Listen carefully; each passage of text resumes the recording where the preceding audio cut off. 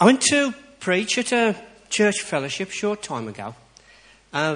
Never been there before. So when I walked in, there was a lot of new faces looking at me, and I was looking at a lot of new faces. I was getting introduced by the minister there to different people. I was introduced to this one young lady, and she said, "Oh, you're the preacher for the night, are you?" I said, "Yes, I am." She said, "I hope you've got a pathetic word for me." I said, "No trouble. I'm good at preaching pathetic words." I hope she meant, "Have you got a prophetic word for me?" I'm pretty good at doing the pathetic, but I don't want to do the pathetic this morning. I want to do the prophetic. That's why, as a preacher, I stand in front of fantastic people like you and preach the word of God. I do it not for me to be shown or anything like that. I don't want that. When I preach the word because I want God to have all the glory. And I want God to speak this morning through the word that He has given to me to give to you. That's what I want more than anything else. I want the word of God to reach out to people. And as Mick was saying this morning, to touch people's hearts and minds. Now, there are a lot of people in here this morning. And we're all different. We're all going through different times, different seasons. Things are happening to us in our lives. And I want God to touch you, every single one of you this morning, right at that very point of your need, if you like.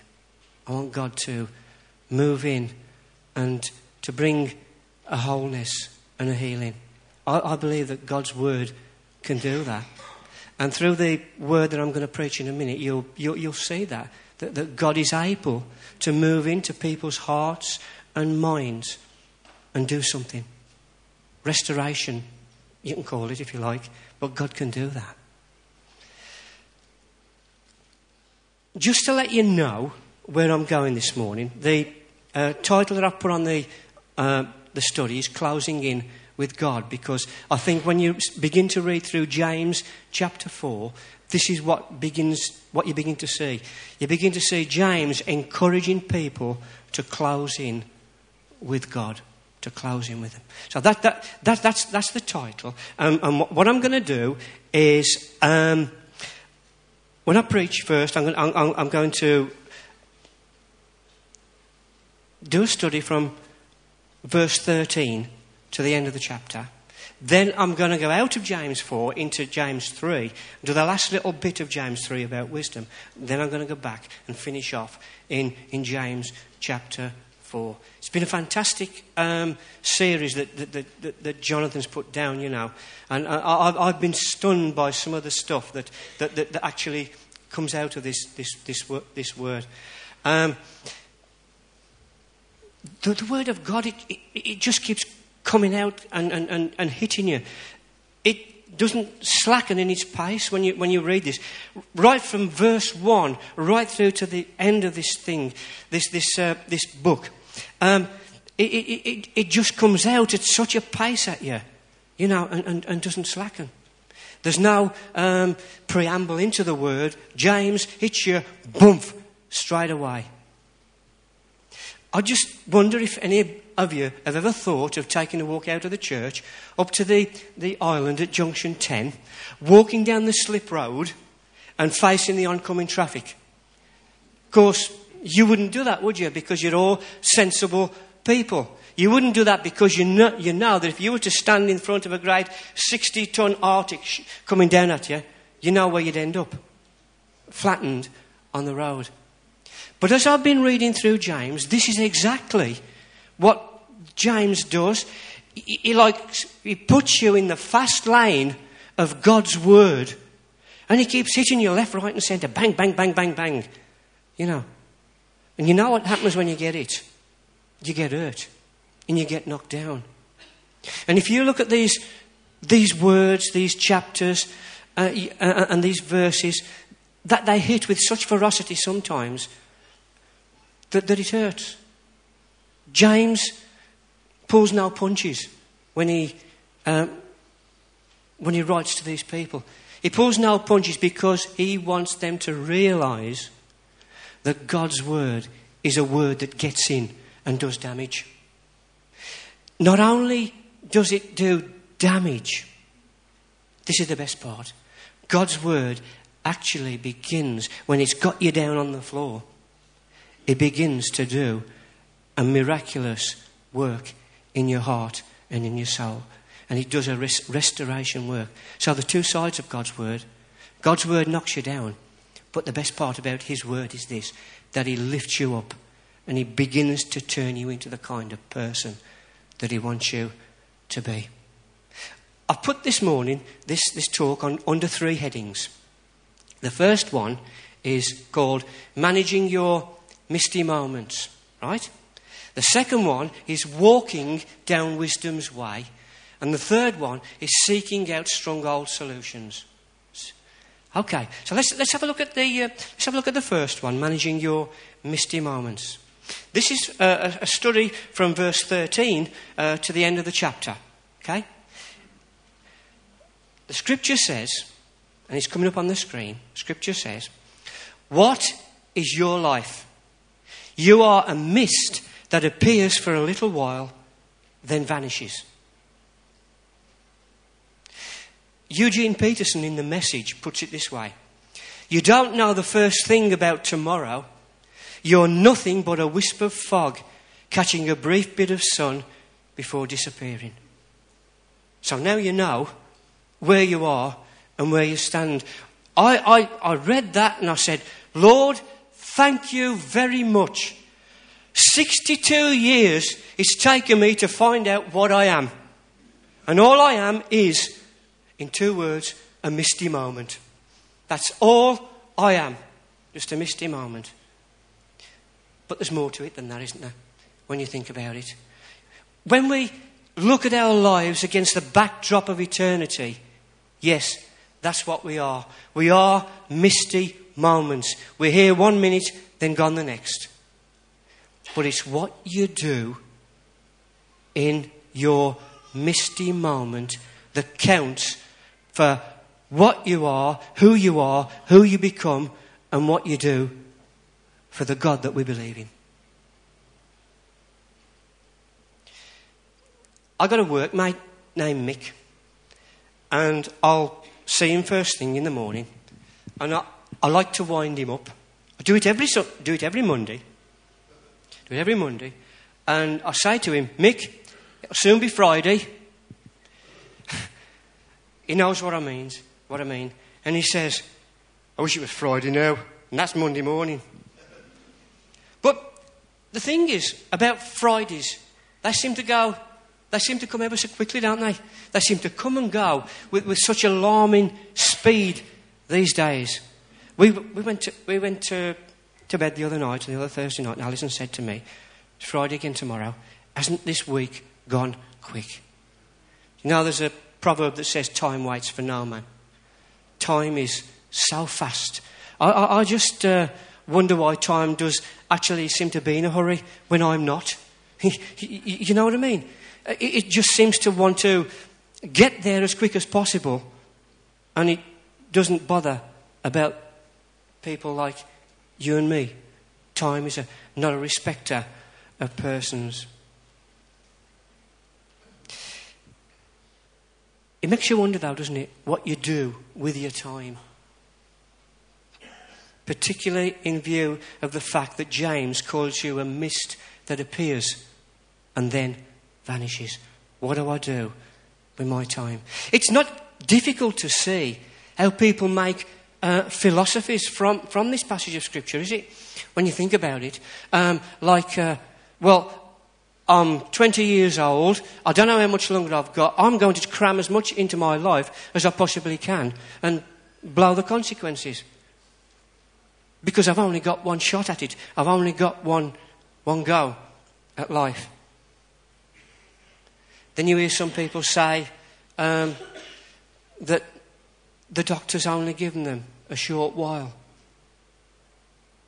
And you think, this is life. this is what's happening in the time that we've got on this planet. So it's what we do with our time while we're here.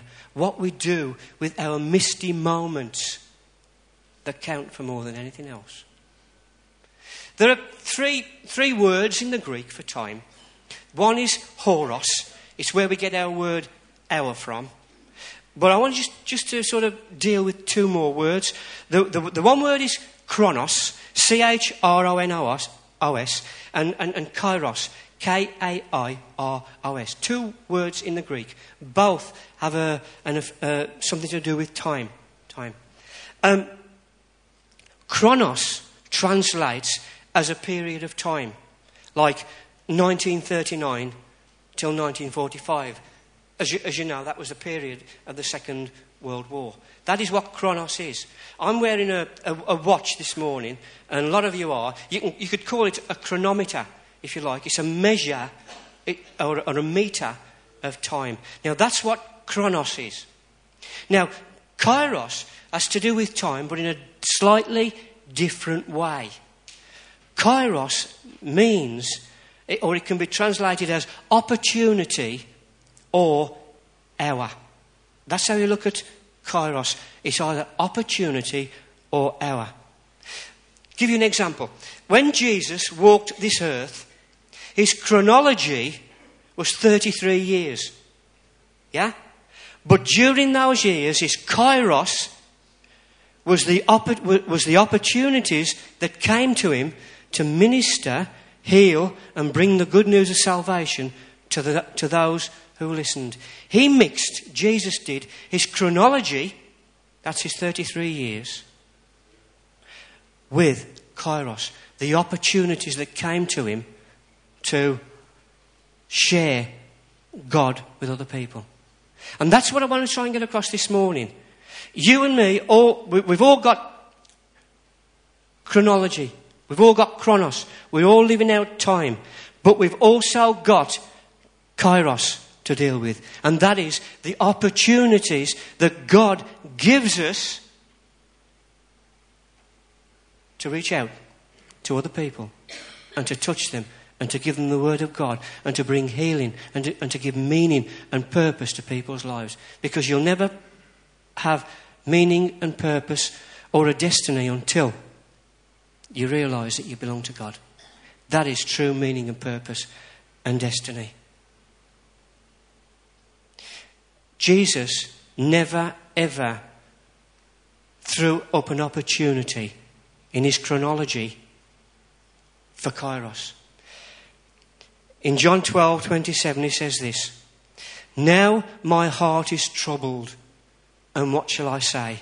Father, save me from this hour? No. It was for this very reason I came to this hour." Jesus recognised the opportunities that his Father, his Heavenly Father, gave him. And he took them. He grasped them. He grasped them. And this is what I'm asking you this morning. This is what the Word of God is saying to you this morning. Opportunities, when they come to you, don't kick them to one side or throw them in the bin. Use them as Jesus did. Remember, you've got a chronology or a chronos, but you also got a kairos to deal with. Jesus knew how to manage his time by filling it with constant opportunities to make known the kingdom of the Father. In Revelation chapter 3 and verse 8, you'll read these words.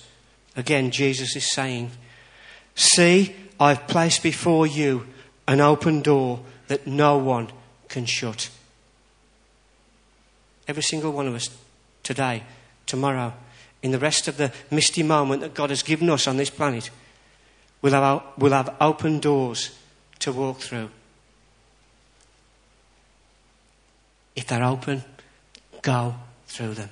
Not for my sake, but God wants you to do that.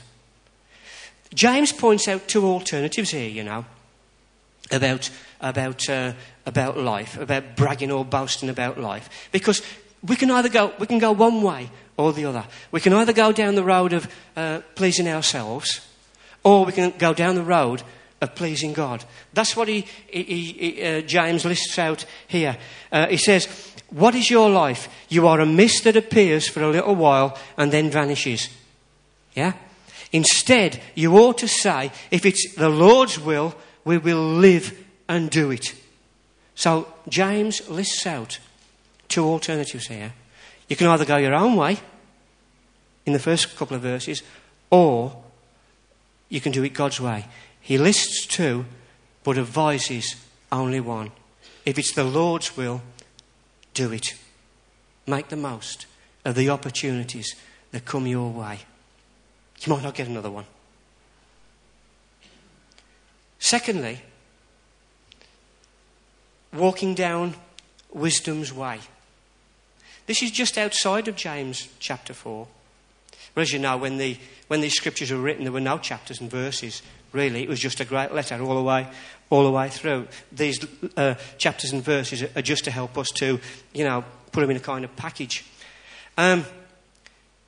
James says this: who is wise and understanding among you?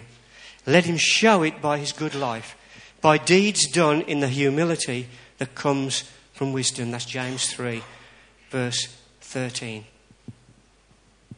Again, on the first Sunday of this year, I was preaching at this church one evening, and part of my message was being to operate in wisdom's ways. I chose to preach that evening on having a vision for God, on being wise in what I do, and also, knowing the peace that comes from God to actually work my way through these things.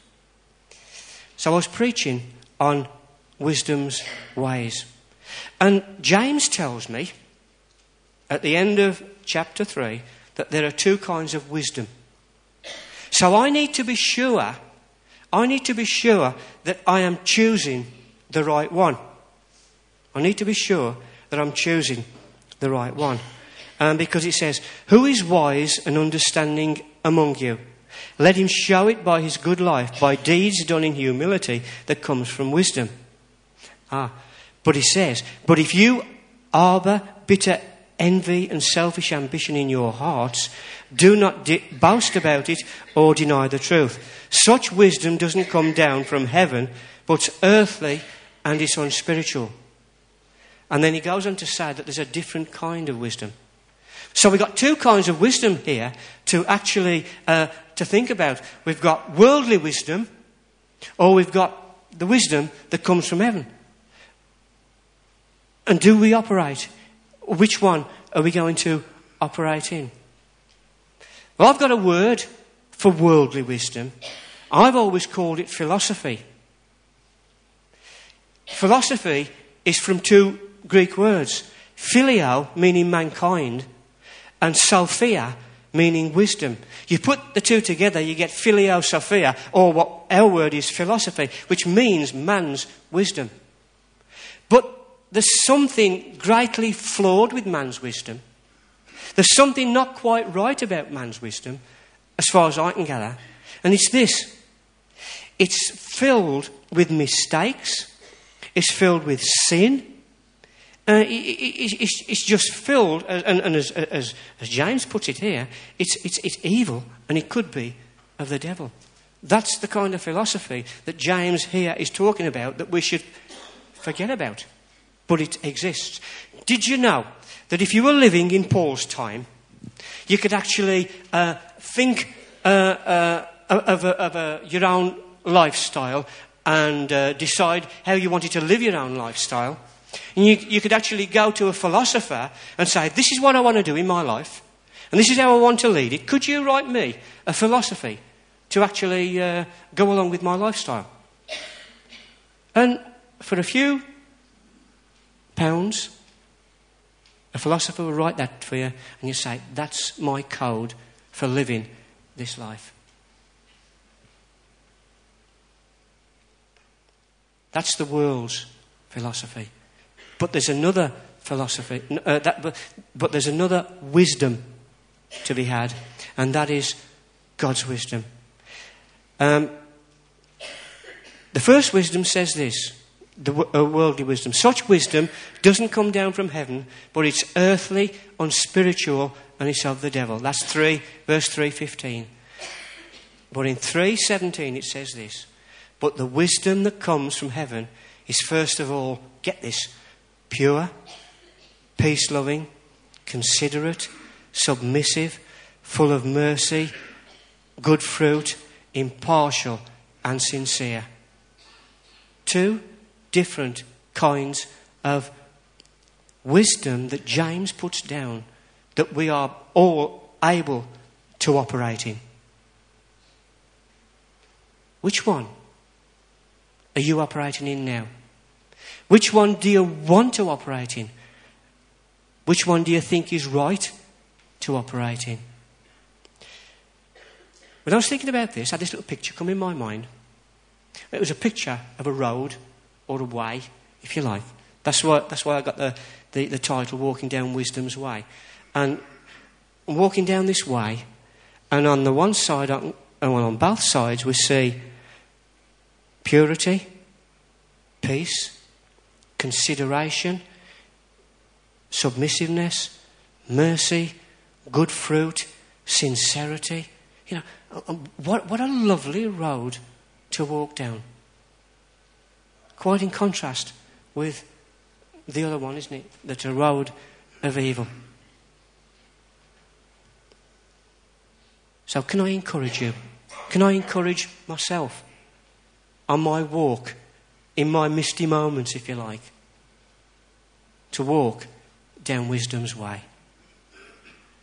Lastly, I've called this last one, seeking out stronghold solutions.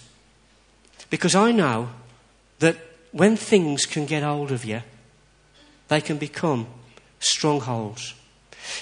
Not yet, but in a few moments, we're going to get a list up on the screen of 5 things that James has written down here that can become strongholds in your life. First of all, the scripture says this: who is wise and understanding among you? It's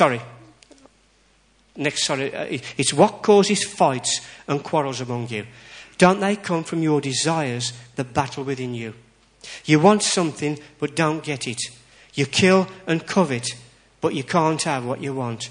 You quarrel and fight. You don't have because you don't ask God. And when you ask, you don't receive because you ask with wrong motives, that you may spend what you get on your pleasures.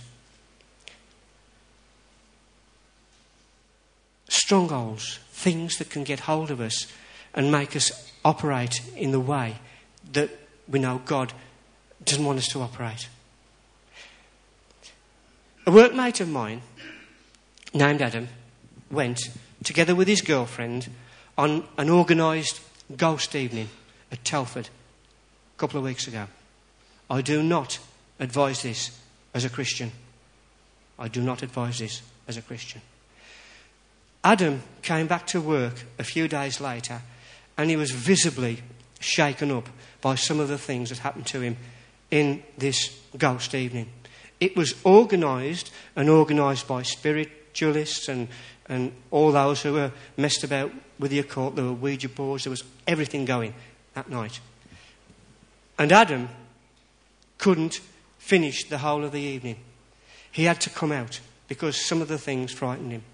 He said he went into a room and there was this big, thick oak door. He says, and as they walked into the room together, this big oak door slammed behind them and he couldn't get it open. That's what happens with a stronghold. You go the other side of the door slams shut on you and you can't get out. That's a stronghold. You can't get out. Adam says, I can work out 10% of the stuff that happened that night. He said, but the other 90%, he says, I just don't know. It's got me. It's got me. And I could see, through talking to him, that it had made a mark on his life. And I've been praying for him this week. You know, I've been praying that this won't go any farther. Because I know that just a little tempter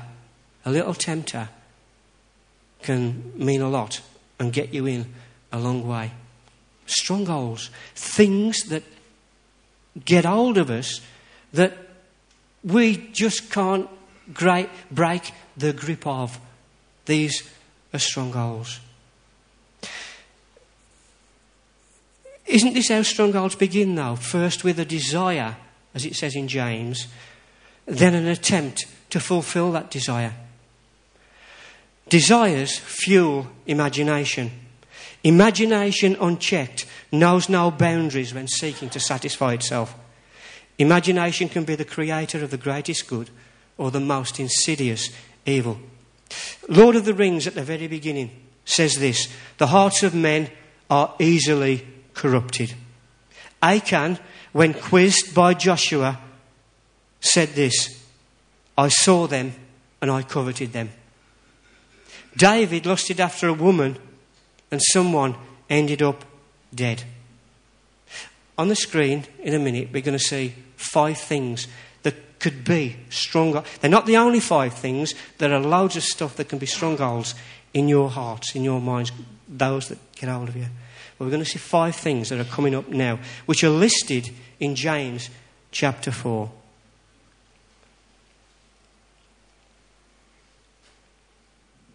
We got quarrelling. What causes fights and quarrels among you? We never argue here, do we? Nobody ever argues. I had a phone call from my sister-in-law just before Christmas. She said, can you have a word with Mick? Mick's my brother. Got another brother named Jeff. Can you have a word with Mick? Mick's at his wit's end. Why is that? Because Mick and Jeff actually went into business together a short while ago, and they just cannot stop arguing about which way the business is going. Mick wants it to go one way and Jeff wants it to go the other. Arguing. If you start arguing, it can become a stronghold. It can get hold of you and you'll argue over anything. Yes, I will. No, you won't. Yes, I will. You just argue over anything because it becomes a stronghold. And James lists this because he doesn't like to see it in his church. He doesn't like to see it in his fellowship. That's why he wrote it down. He said, you shouldn't argue. You shouldn't argue. Well, not like they were doing anyway. Spiritual unfaithfulness. You adulterous people, don't you know that friendship in the world is hatred towards God? When you play about with the world, when I play about with the world, I'm being adulterous towards God. You know, James don't pull his punches, you know. He just comes straight out and it's just right between the eyes with them. That's what James does. Don't you know that you are an adulterous people if you claim to be a Christian and you're still out messing about with the world? There's a scripture in here that says, or do you think Scripture says without reason that the Spirit he caused to live in us envies intensely? Now, I've been trying to get at the meaning of that, you know, and I found out that what it really, it's an unknown Scripture or an unsure Scripture, and what it means is this. It says, God jealously longs for the Spirit he made to live in us and nothing else. That's how it translates. That God jealously longs for the Spirit he made to live in us. So you've got quarrelling, you've got spiritual unfaithfulness, you've got slander as well. Or, as Eugene Peterson puts it, bad-mouthing your Christian brother and sister. Bad-mouthing your Christian brother. As calling whoever a so-and-so. Bad-mouthing them, talking about them, telling people that I didn't like this about them because they did so-and-so. You begin to see the message here with what James is trying to get across. With these strongholds, quarrelling, unfaithfulness, slander, there's pride. God opposes the proud, but gives grace to the humble. Matthew 23:12 says this, for whoever exalts himself or lifts himself up higher than he should will be humbled by God. And whoever humbles himself, knows his position, will be exalted. And boasting as well. James says this, as it is, you boast and brag, and all such boasting is evil. All these things can become strongholds. All these things can become strongholds. Now, can I ask you again a question? Do you recognise any of these things going on in your life? This is where it hurts, you see. This is where the word of God hurts. Because you sometimes step back and you say, quarrelling. Oh, that's me. Spiritual unfaithfulness. Some of that in me. Pride. There's a lot of that in me. Slander. I do that a bit. Boasting. I'm pretty good at boasting. You know, these things come up. Do you recognise any of these in your life? Are they happening in mine? If so, can they be dealt with effectively? They can. To quote a very famous president of the United States, they can be dealt with effectively, because that's why I've called it dealing with stronghold solutions. God can deal with whatever it is that's happening in your life right now. Last one. Submit yourselves then to God. Resist the devil and he will flee from you. Come near to God and he will come near to you. Wash your hands, you sinners, and purify your hearts, you double-minded. Grieve, mourn and wail. Change your laughter to mourning and your joy to gloom. Humble yourselves before God and he will lift you up. God, James lists these things not to shock us, but to say these are the very things that will help us to get right back on track with God himself. Submit yourself. Give in. Stop struggling. Just rest in God. Resist the devil. Resist him. Tell him he's not welcome in your life at all. And the scripture says, and he'll flee. When you get tempted by anything, if you resist him straight away, he'll go. Tried it. It works. I like this one because this is why I've called it Closing In with God. Come near to God and he will come near to you. Wash your hands, you sinners. Purify your hearts. Again, in the message it says this. Quit dabbling in sin and purify your inner life. Grieve, mourn and wail. Change your laughter to mourning and your joy to gloom. Humble yourselves before God and he will lift you up. Do you know, there's a lot more in that passage of scripture that we can't get out because we ain't got any more time to do it. But I believe that word that God has given me to share with you this morning is a word that can, if you accept it and ask it to begin to live in your life, God will do something in your life and make you more of the person that you are now. Not saying that you're not anybody. I'm not saying that. But he will make you more of the person that you are now. Our time on this planet is brief. Scripture tells us that much. Let's choose to live wisely using godly wisdom. And let the strongholds in your life be of a godly nature. Let's pray. Father, I want to thank you for this word. When I read it and when I first began to put it together, I thought, Lord, there's some tough stuff in here. And yet we read how James put it, and he wasn't afraid of writing down the tough stuff. Lord, help us not be afraid to accept the tough stuff and begin to realise what you want for our lives is for us to be more like you. So we thank you for James and his scriptures. I thank you for every single person here in this building this morning, Lord. And I just pray that your word, whichever part of it, will begin to get a strong hold in their life so that they can be more like you. In Jesus' name, amen.